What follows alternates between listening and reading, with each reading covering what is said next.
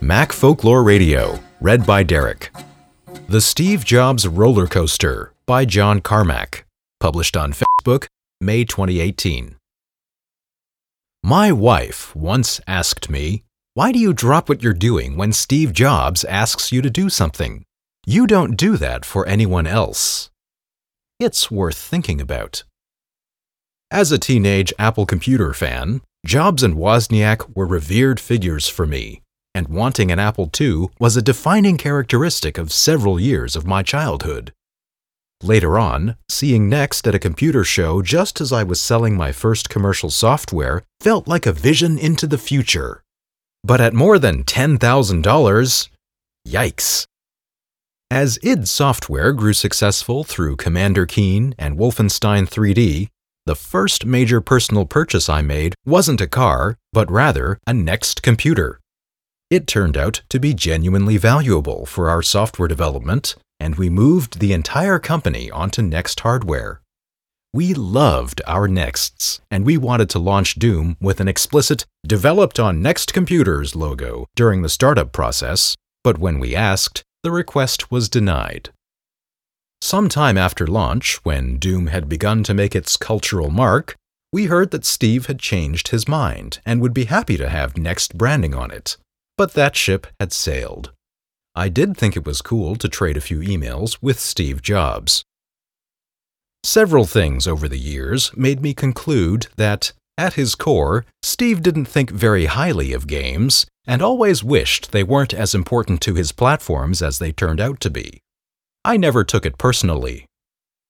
When Next managed to sort of reverse acquire Apple and Steve was back in charge, I was excited by the possibilities of a resurgent Apple with the virtues of Next in a mainstream platform.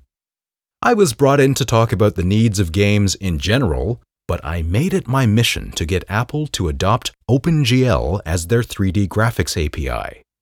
I had a lot of arguments with Steve.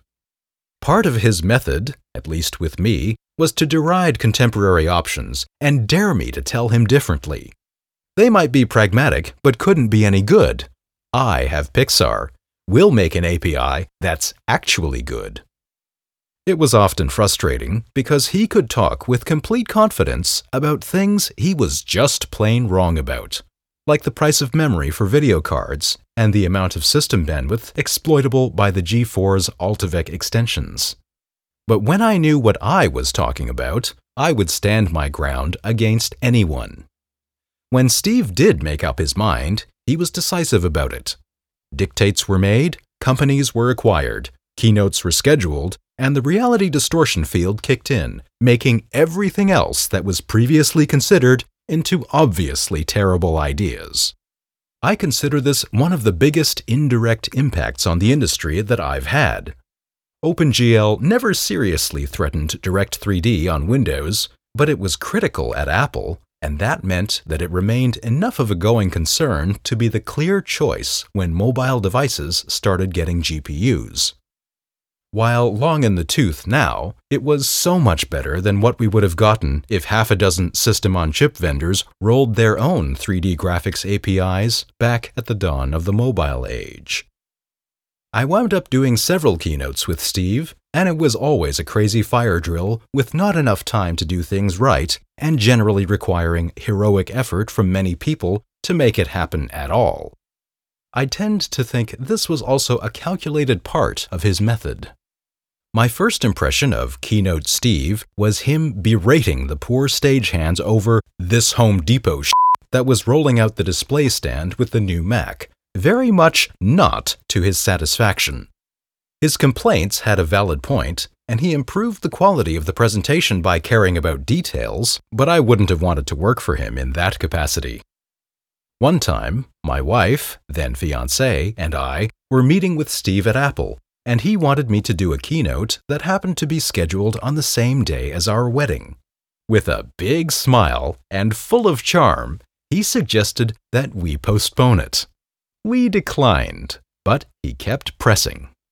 Eventually, my wife countered with a suggestion that if he really wanted her John so much, he should loan Pixar's John Lasseter to her media company for a day of consulting.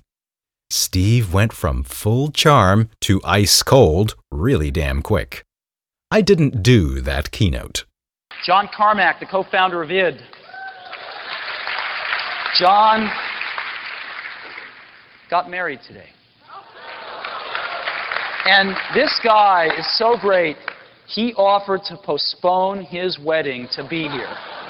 And we said, no way. We'll make a video.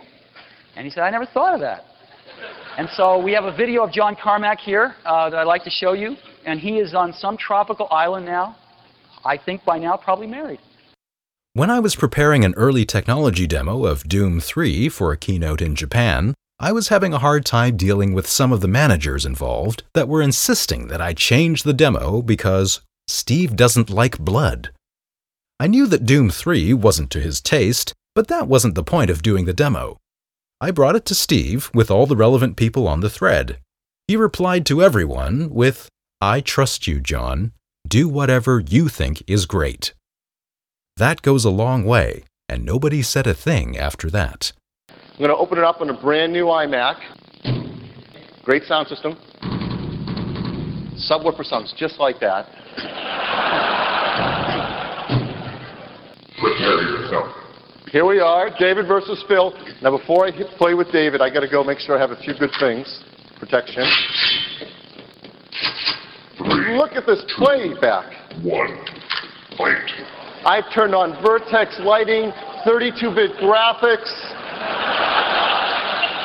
And David works for me, so he knows he won't shoot.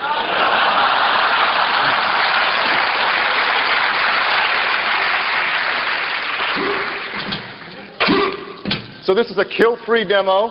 The graphics are amazing. Playing Airport on a Rage 128 wirelessly. No one else in the world can offer that. Thank you. When my wife and I later started building games for feature phones, like Doom RPG and Orcs and Elves, I advocated repeatedly to Steve that an Apple phone could be really great. Every time there was a rumor that Apple might be working on a phone, I would refine the pitch to him. Once, he called me at home on a Sunday, how did he even get my number, to ask a question, and I enthused at length about the possibilities.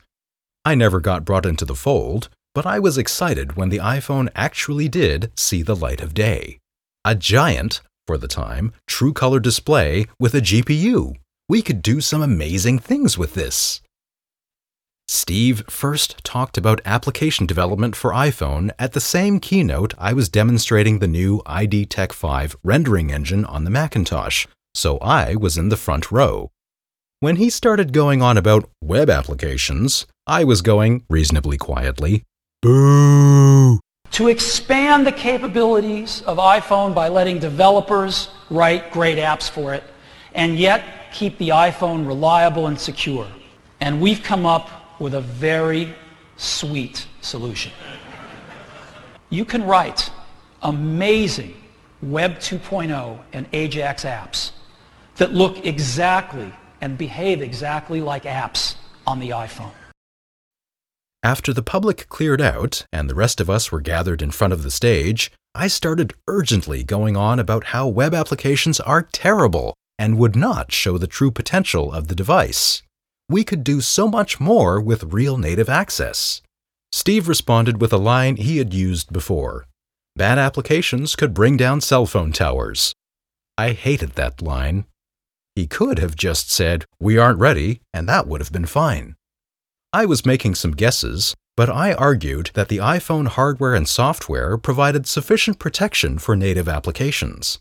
I pointed at a nearby engineer and said, "Don't you have a memory management unit and process isolation on the iPhone now?" He had a wide-eyed look of, "Don't bring me into this," but I eventually got a yes out of him. I said that OS X was surely being used for things that were more security critical than a phone, and if Apple couldn't provide enough security there, they had bigger problems. He came back with a snide, "You're a smart guy, John. Why don't you write a new operating system?" At the time, my thought was, "F you, Steve." People were backing away from us. If Steve was mad, Apple employees did not want him to associate the sight of them with the experience. Afterwards, one of the execs assured me that Steve appreciates vigorous conversation. Still deeply disappointed about it, I made some comments that got picked up by the press. Steve did not appreciate that. The Steve Jobs hero shithead roller coaster was real, and after riding high for a long time, I was now on the downside. Someone told me that Steve explicitly instructed them not to give me access to the early iPhone software development kit when it was finally ready. I wound up writing several successful iPhone applications on the side, all of which are now gone due to dropping 32-bit support, which saddens me, and I had many strong allies inside Apple. But I was on the outs with Steve. The last iOS product I worked on was Rage, which I thought set a new bar for visual richness on a mobile game, and also supported some brand new features like TV output. I heard that it was well received inside Apple. I was debriefing the team after the launch when I got a call. I was busy, so I declined it. A few minutes later, someone came in and said that Steve Jobs was going to call me. Oops. Everyone had a chuckle about me hanging up on Steve Jobs, but that turned out to be my last interaction with him. As the public story of his failing health progressed, I started several emails to try and say something meaningful and positive to part on, but I never got through them, and I regret it. I corroborate many of the negative character traits that he was infamous for, but elements of the path that led to where I am today were contingent on the dents he left in the universe. I showed up for him. And so we have a video of John Carmack here that I'd like to show you. And he is on some tropical island now. I think by now probably married. It was a year ago, just about today, that Apple announced that they were going to be supporting the OpenGL on the operating system, and we announced that we were going to be doing simultaneous development for our current project on the Macintosh platform. Apple's now shipping accelerated OpenGL on every single platform, and we've shipped our game now. It works well pretty much across the board, and I'm quite happy with how that's gone. What we've got with OS X is a fully modern operating system that has really the best elements that we find on a wide variety of Unix platforms, and it still has the user-friendliness and the environment that Macintosh users are used to. Quake 3 will continue to be supported on the existing Apple platforms throughout its entire lifetime. We've got updates and modifications coming along through the course of next year, but our next new product development that we start on for the Macintosh is going to be deployed exclusively on OS X. There's just too many things that I look forward to in moving to that environment.